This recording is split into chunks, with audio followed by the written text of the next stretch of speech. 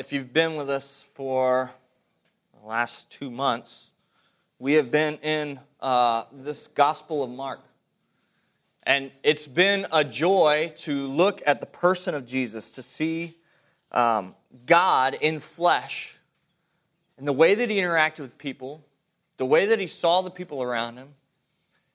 And really, Mark sets the tone early on in these first 2 chapters to establish who Jesus is. He establishes that he's human. He establishes that in his temptation, and he establishes that he's God in his baptism, where the heavens open and a voice says, "This is my beloved Son in whom I'm well pleased." And then he establishes his authority several times, both over the physical world when he heals, when he makes whole, and he establishes his authority over even demons and how he casts out demons. The authority of the master to call disciples to him and for them to stop whatever it is they're doing, leave their old ways and follow him. And so the authority of Jesus is really where Mark is going. And remember that Mark's writing this gospel to a people that need to know that. They're under a different authority. They're in Rome. The Jewish church in Rome is hearing about Jesus, and they want to hear who Jesus was. And so Mark is establishing for them that, hey, the Roman emperor that you're sitting under, he's not the ultimate authority. There is one who has ultimate authority, and it is Jesus. And so he's spent 2 chapters doing that, and he's going to continue today. But the authority that he challenges is the religious authority today. I want us just to remember real fast the way that Jesus has seen the people that he's interacting with. Because I think what we'll do is we'll tend to see the Pharisees and we'll see them as the bad guy in the story, which would be wrong. Like they are the sinners, just like the sinners that Jesus went and ate with, the sinners and tax collectors that he ate with Levi last week. And just appreciate Chris pointing that out. And then Jesus reminding the people that, hey, I didn't come for those that are well. I came for those that are sick. I didn't come for the righteous. I came for sinners. And so that's good news for us today, because we all together, whether our sin looks like self-righteousness or our sin looks very blatant rebellion, it's good news for all of us. And so we've seen Jesus in the way that he interacted with all of these people in a very personal way. See, Jesus wasn't just this historical figure. He was an actual man who felt with people, who saw their hearts, who saw both their belief and their faith, and he saw their doubt and their unbelief. And so this morning, he knows us better than we know ourselves. He knows me better than my wife knows me. She may disagree, but he does. Right? Jesus knows us better than we know ourselves. And so today, he's coming with a word that we need to hear. And so I pray that God would open our hearts. Give us the gift of faith to believe that to be true. Even as we wrestle with a couple deep-seated things. If you've been in the church for a while, this morning is for you. If you've wrestled with what does religion look like and why do I do the things that I do, this message is for you. Because Jesus comes and he says, no, you have me. You have the God-man. You have my righteousness to walk in. You don't need to create your own. And so this morning, we get to rejoice in that together. You see, the whole point, Mark's drive in his whole letter is to show Jesus as a servant king who would lay down his life to ransom a people for himself. And so we need to remember that even as we move, we haven't gotten to kind of the crux of the story where Peter makes that proclamation that he's the Messiah, and where Jesus says that the Son of Man came not to be served, but to serve and to give his life as a ransom for many. But we know that at every point in this story, that's what he's doing. And we're going to see it at the cross. So this morning, today, we see that King Jesus will not allow his people to rest in their own self-righteousness. That's a good king that doesn't allow that, but instead calls them to come to him and walk in his perfect, holy, gracious righteousness. Let's pray this morning. God, would you give us ears to hear? Would you give us eyes to see the person of Jesus? God, to believe your word to be true. Even as we wrestle with it, even as we doubt it, Lord, would we believe it to be true? God, we thank you for the gift and the ability to pray that this morning, knowing that we can pray it with confidence because that's what you desire for us. And we pray these things in your name. Amen. Amen. Well, this morning we're going to talk about something no one likes to talk about, fasting. And then we're going to talk about Sabbath. And we're going to look at the way that both those things had become these idols to the religious people of that day. So this first section talks about John and his disciples, and the Pharisees and their disciples. They practice this thing called fasting. Now we need to learn a little bit about what fasting is, because I think that probably, even if we do it, we may not understand it that well. And I'm learning about it too, so we're going to learn together. It's not me telling you what is right. It's us learning together. What is fasting? Well, God had established fasting in Leviticus, and what's really cool is how many references we've already made to Leviticus in our time in Mark. Because nobody goes and reads Leviticus, but Jesus knew Leviticus. He knew the law, right? He knew that, hey, God had established law not as the end. It was a means to an end, the end of knowing God.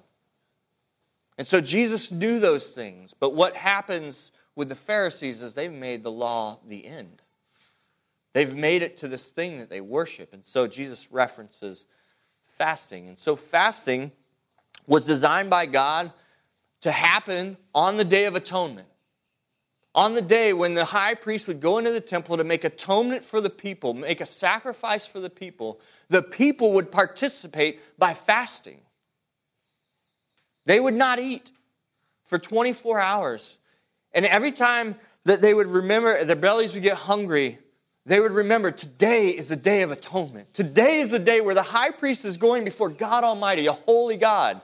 That song that we just sang, He's a holy God, and I need somebody to intercede for me, because if I go there, I will die. But somebody is going for me. And so they would remember on the Day of Atonement by fasting. It was only one day. It was all that God called for. And to participate in what God was doing, they would fast. It's beautiful. Like, think about that. Think about, I'm not called as the high priest to go before God, but I can still participate in remembering what is going on, what is taking place for me on my behalf. And so the people would fast on the Day of Atonement. Well, the Pharisees had, over thousands of years, taken that singular fasting and created other fastings, other opportunities to fast and to remember. And I'm not saying that they were, that these things weren't helpful, that they weren't good, but they were not what God had said in the beginning. And so they had turned it into something more. And when they would fast in such a way that everybody knew they were fasting. Now, originally, everybody knew that they were fasting because it only happened on one day. It happened on the Day of Atonement, and so everybody did it together.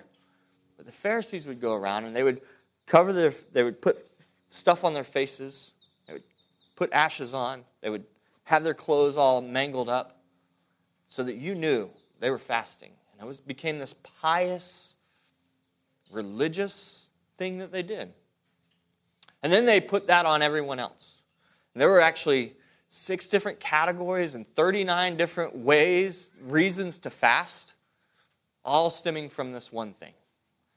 And so it just became this burden that was being put on the people, rather than this opportunity to participate in what was being done on their behalf.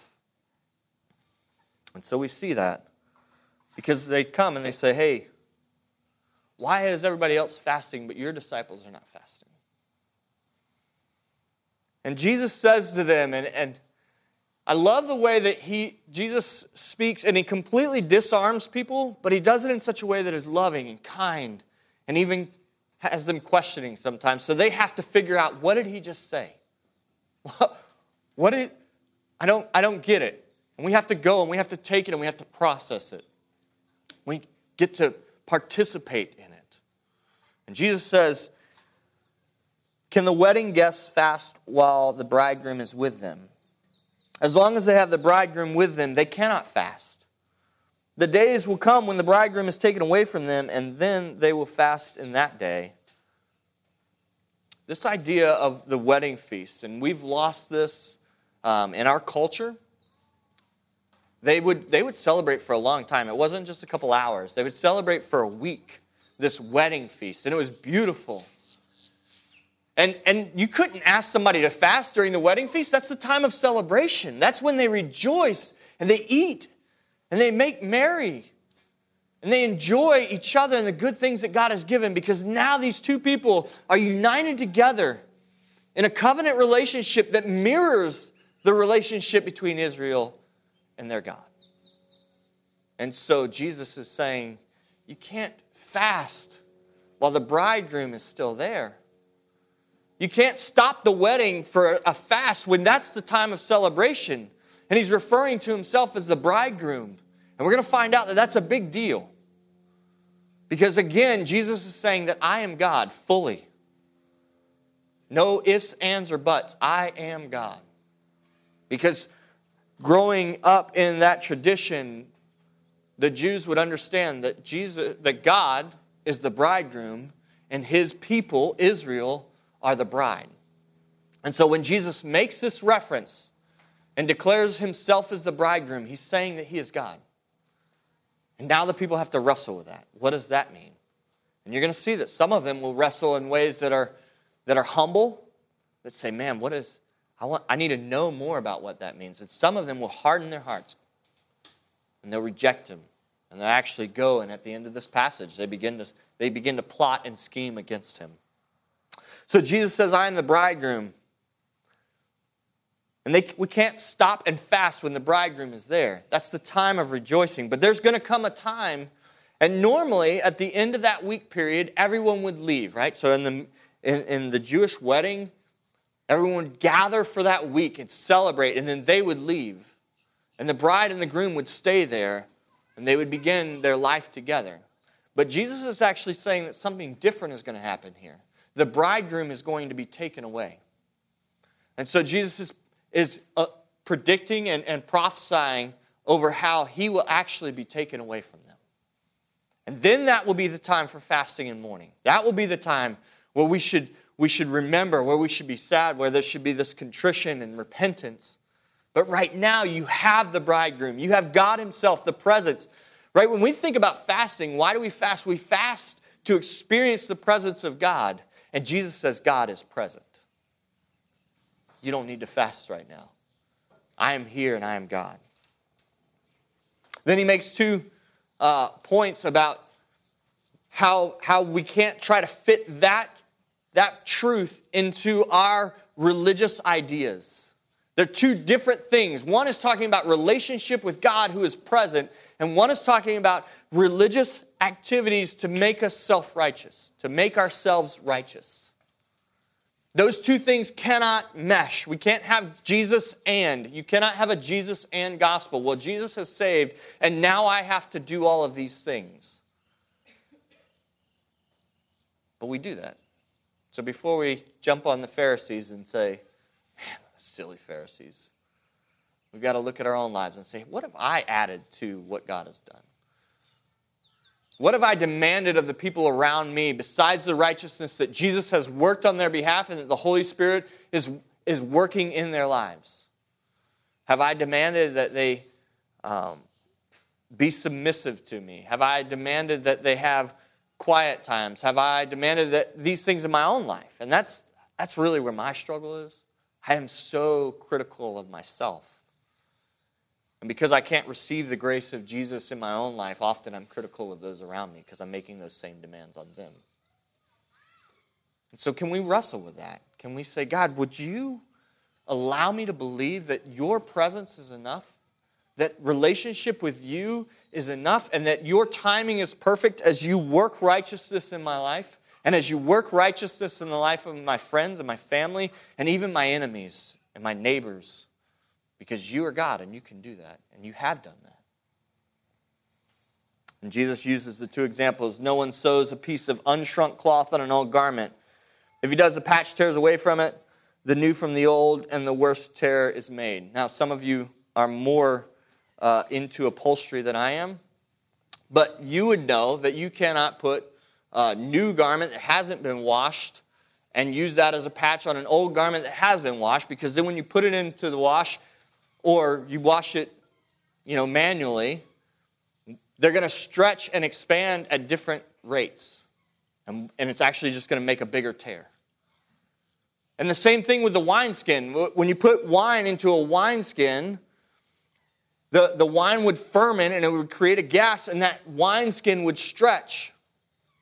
So now if you have a stretched wineskin and then you pour new wine into it and it tries to expand, it's just going to bust and it's going to explode.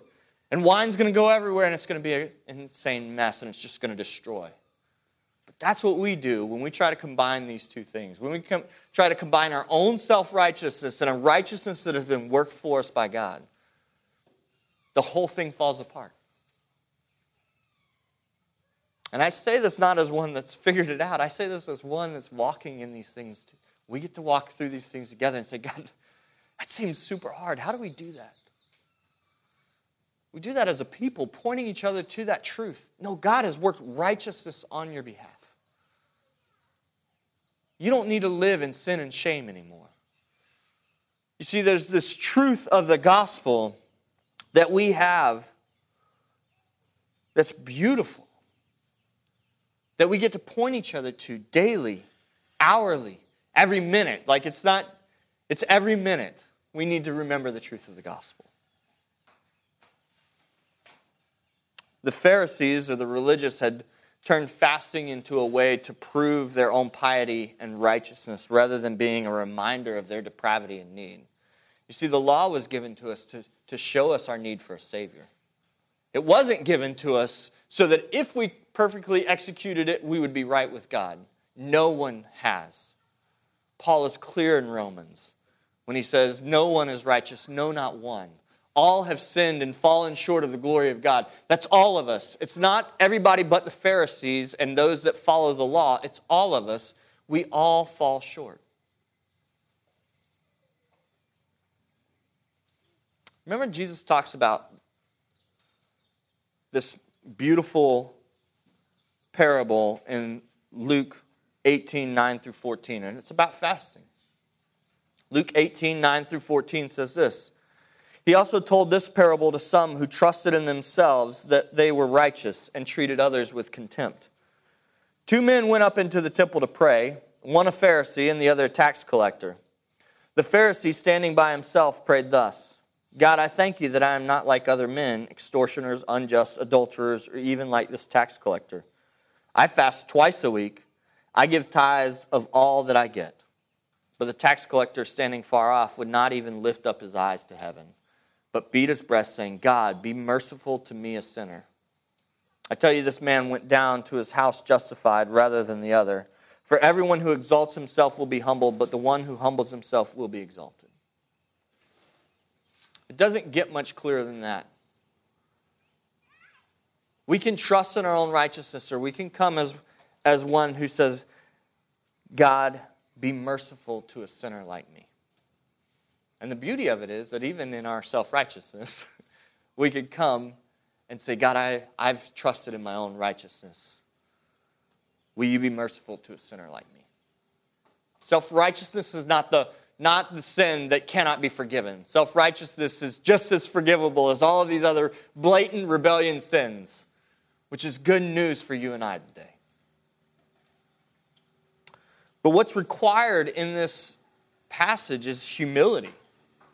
Humility is required for us to hear Jesus and to walk in the ways of Jesus and follow him. Humility is what's required for us to say, God, be merciful to a sinner like me. The purpose of the law was not to show our righteousness, but to put a mirror in front of us that would show us our need for a Savior. And this is the good news. God sent a Savior. God knew that we could not walk in righteousness according to the law. So he sent one who walked perfect righteousness on our behalf. Jesus Christ. This man that we're reading about walked in perfect righteousness. He did not come to abolish the law, but he came to fulfill the law. And then he went to the cross. And as we talked about in our prayer of confession, justice and mercy met at the cross. And the gospel was worked perfectly for those who would believe and repent. And so today, if you have walked in that, if you have repented and believed that gospel, that the works that Jesus did, the death that he paid, is on your behalf, that the righteousness that he walked in is also on your behalf, then before God this morning you stand, and when he sees you, he does not see you and your sin, he sees the righteousness of Christ. We are forgiven sinners that now he calls saints, which is just insane. I'm just blown away that God would call me a saint, that he would call me his child, that he would call me his heir because of what Christ has done. And yet, I run back to my own self-righteousness often.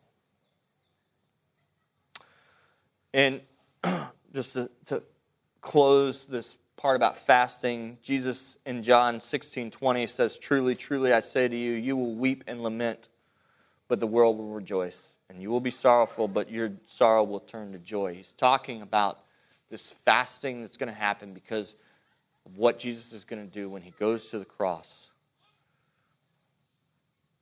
We need to know that Jesus hasn't come to abolish the law, but to fulfill it. Matthew 5:17, "Do not think that I have come to abolish the law or the prophets. I have not come to abolish them, but to fulfill them." We keep moving through the passage, and we see that not only is Jesus the reason that they would fast, or that they would not fast because he is present with them, but he's also the Lord of the Sabbath. All these things, the whole law rests under God, rests under Jesus. One Sabbath, verse 23, one Sabbath he was going through the grain fields, and they made their way, and as they made their way, the disciples began to pluck heads of grain. Now, this is not okay because on the Sabbath, you were not supposed to do any work. And so the work that was done in this moment was the actual picking of the grain. And there's a thought that also they probably walked more than was allowed to travel on the Sabbath because they were walking through a field and you could only travel 1,999 steps on the Sabbath. Pretty particular. And so all of these things came down to, hey, the Pharisees saw it and they said, you are disobeying the law. Your disciples are disobeying the law. But why was the Sabbath created? Right? What is the purpose of the Sabbath? The Sabbath, well, we go back all the way to the very beginning in Genesis 2. It says, verses 1 through 3 say, "Thus the heavens and the earth were finished, and all the host of them. And on the seventh day God finished his work that he had done, and he rested on the seventh day from all his work that he had done. So God blessed the seventh day and made it holy, because on it God rested from all his work that he had done in creation." You see, this idea that the Sabbath was something to be served was not true. The Sabbath was to serve man. That's what Jesus is saying. No, I've given you this gift so that you can rest, so that you can know me, so that you can walk with me, so that you have the endurance to run the race that I've called you to. Sabbath is for you to rest and be restored.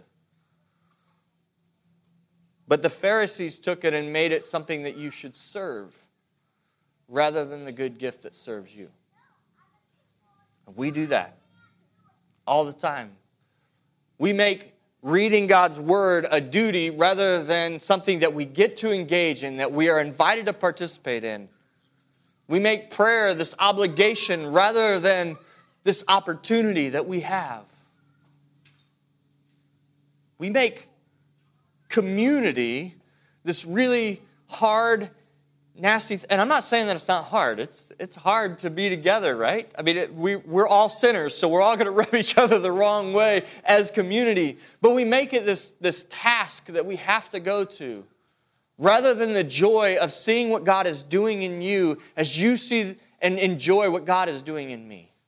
And we give glory to the Father as He changes us and transforms us into His image. And so all of these things that are these beautiful and good gifts we serve them rather than being served by them. And the Pharisees are doing that with the Sabbath.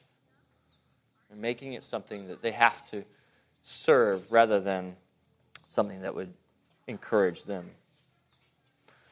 I thought Woodhouse put it well in his commentary on 1 Samuel, which is where this story about David is taken from.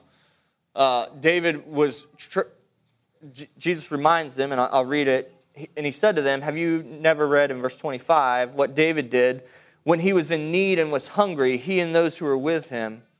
Now he entered the house of God in the time of Abiathar, the high priest, and ate the bread of the presence, which is not lawful for any but the priest to eat, and also gave it to those who were with him. You see, Jesus isn't even necessarily talking about the Sabbath there. He's talking about the ceremony and the ritual that went into who could eat the bread of the presence. And he's reminding them that all of these laws were laid down so that the people of God might enjoy the presence of God. The people of God might know God. And so he reminds them, don't you remember that was a good thing? That God provided sustenance and what the people needed through His house, through His priest? Woodhouse in his commentary on 1 Samuel says, more than that, we may sense that God's law is intended to serve, not hinder, the coming of God's kingdom. It is possible, as the Pharisees of Jesus' day would prove again, to oppose God's king in the name of obedience to God's law. They're missing out. They're talking about God's law and they're missing God Himself. They're serving this thing that they probably helped to create. And so there's some ownership in it. We do the same thing. And yet Jesus is coming and He's saying, hey, if you try to do that, it will be destroyed. If you try to put new wine in an old wineskin, the whole thing's going to blow up. You need to see that I am God. And I've come and I have a new way. I have a righteous way that you can walk in. But it's not new in the sense that the old plan failed and the new plan is going to succeed. The whole time, the law was designed so that they would know God. And Jesus is saying, now you know me because I'm here and I'm present. See me. Walk with me. Come follow me. So the invitation is there. The last bit is, and He said to them, the Sabbath was made for man, not man for the Sabbath. So the Son of Man is Lord even of the Sabbath. The Sabbath was God's day. So even as Jesus says the Son of Man is Lord of the Sabbath, again, He's declaring clearly to the people, He is God. If He's Lord of the Sabbath and the Sabbath is God's day, then He is God. And we see that's two blatant confessions that He is God. And in that time, that meant that was heretic. Right? That was a heresy. That was something that you would be stoned for. The Pharisees, they're not quite as bold as that. So they're going to work. They're going to connive. And again, the Pharisees, they're no different from us. They're a self-righteous people. And so we have to see ourselves in them. We can't say, oh, they're the bad guy, because at the cross and the Passion Week, everybody cheered when Jesus came in, but at the cross, no one was cheering. They were all cheering, crucify Him. They were all yelling, crucify Him. The disciples, those that were closest to Him, left Him. That's all of us. We are those people. And yet, God in His grace and kindness saved us, called us to Himself, and continues to be patient with us. He's so good. The last passage, and again He entered the synagogue, and the man was there with a withered hand. And Jesus comes and He sees him. Now that withered hand, he's not going to die that day because of the withered hand. So the law of the Sabbath was you could not practice healing. You couldn't practice any kind of work or labor unless it was life endangering. And this man with the withered hand had had a withered hand for, we imagine, for a while, because it probably didn't just wither overnight. So this could have waited till the next day, and yet Jesus is making a point here. And I think it's interesting that every other time he talks to them after the fact, addresses the Pharisees after the fact, but in this moment he comes to them and he says ahead of time, in verse 4, is it lawful on the Sabbath to do good or to do harm, to save life or to kill? He's putting it right in front of them. Are you seeing that I have come to restore and to heal and to make whole? And he's asking them, and they say nothing. Like, if you know God, you know that God is a God of restoration, that God is a good God, that He would want to heal and He would want to restore. And these people claim to know Him, and yet they're silent, and it grieves Jesus. It says, but they were silent, and He looks around at them with anger in verse 5, grieved at their hardness of heart. Two beautiful things there. He's angry, He's furious. Some commentators say that the more accurate translation is not anger, it's fury. He's indignant. He can't believe that they would not know God enough to be able to say, no, God wants to do good. But in the same moment that he's angry, he's grieved because he hurts with those. He weeps for the Pharisee that in the midst of his inability to see God, God Himself grieves and is sorrowful. That's good news for us because there are so many times where we should see God, where we have every opportunity given to us and we miss Him. And God grieves. And just the compassion of Jesus, the man, the humanity of Him, is that He's God and He demands righteousness, but He's also God and He sees and He grieves. We've seen it several times in His interaction with the people. And so even as we see the religious, self-righteous people, God is grieved. And He longs for them to know His righteousness, to walk in His righteousness. It says He was grieved at their hardness of heart.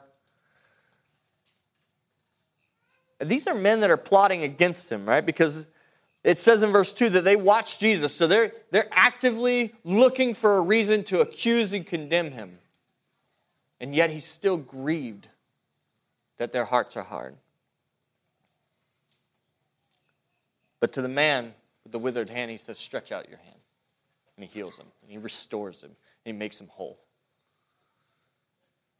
That's good news for us today because we all are coming to Jesus for something. And He can meet every need that we have, including the cleansing of our own self-righteousness, including the restoration of our bodies, including the hope of being transformed into His image, including the wrestling with sin, where we would say, God, would you take this from me because I can't take it from myself. God is good, and He meets us in our place of need. But then we're left with this. The Pharisees went out and immediately held counsel with the Herodians against Him, how to destroy Him. This is going to lead down this path of the religious people of the day, the self-righteous people of the day, just cannot believe that there's a righteousness available to them outside of what they have. And so their hearts are hardened, and they're going to crucify this God-man. We're going to see that play out. But this morning, I just want us to look at some of the application points real fast. The idea that this sounds like confrontation, right? It sounds like Jesus is confronting the Pharisees, and it sounds like it because He is. But even in that confrontation, there's amazing grace. God would not let them continue to believe that they could earn a righteousness in themselves. And so He confronts them because of grace. And He shows them that there is a righteousness that is not theirs, that is available to them through faith and belief in Jesus, the God-man. This is the kindness of God, that He would explode and rip up our wrong religion. The religion of the Pharisees and our religion. It's the same kindness of God that He does not silently let us be led astray, but confronts us and calls us to true worship. You see, God never takes away one thing without giving us this other thing, I think.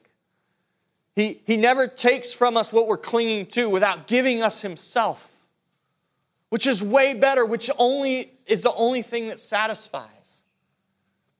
And so God calls them to leave this dead self-righteousness and walk in life in His righteousness. He calls them to true and authentic relationship with the King. Don't miss the celebration. Don't miss the bridegroom that is present with you because you're fasting and you're mourning. Experience Him. Experience relationship with this King. He invites us to the wedding feast. He invites us to joy, to passion, to celebration. Remember, we talked before in our study in Colossians, and we said we want to hold this with us, Colossians 3, 1 through 4, as we're walking through Mark and we're seeing Jesus, because we have this identity in Christ.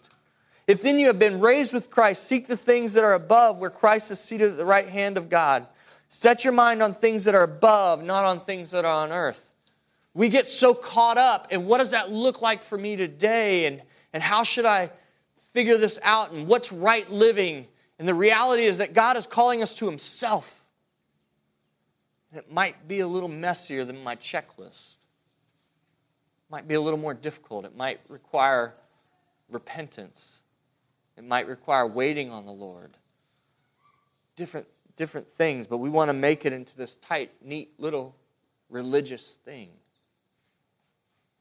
And He says, for you have died and your life is hidden with Christ in God. And that's the good news.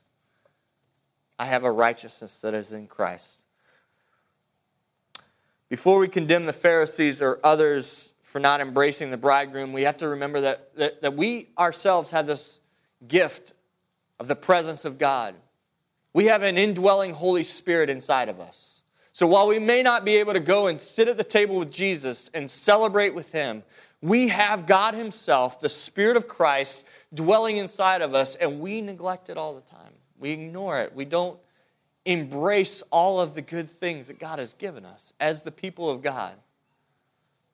And so we can sit here and we can say, those silly Pharisees, but we can say the same thing about ourselves. But we have this gift. The gift of God Himself. We have the gift of knowing the full story. That Christ went to the cross, that He died on our behalf, that He rose again, that He defeated sin and death, that we no longer have to search for a righteousness that's our own, but we have one in Jesus. And so this morning we celebrate that. We remember that. And that should drive us to proclaim it to those around us. It should drive us to proclaim it to our own hearts first thing in the morning, to our children, to our families, to our households, to our neighbors, our schoolmates, those that work with us. You don't have to do that self-righteousness anymore. I see what you're trying to do there, and there's a righteousness that has been purchased for you in Christ. And you can rest. And so when He talks about Sabbath, when He talks about rest, there's a rest in Jesus that meets every need that we have.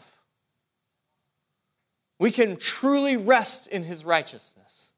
Right now, today. We don't have to wait until glory. We can rest in Him today. So I pray that as Jesus is Lord of the Sabbath, that we would believe that this morning. Amen? Amen. Let's pray. God, You're good. So good. And I know I went long this morning, and yet, God, I just thank You for opening our eyes, for allowing us to remember the good news that Jesus has come and that He confronts us in our religious ways. And He offers Himself. He says, I have something better, something that satisfies more. Will you believe it to be true, and will you rest in it? God, will You do that for us, Your people, today? Change our hearts. May we rest in You. We love You in Jesus' name. Amen.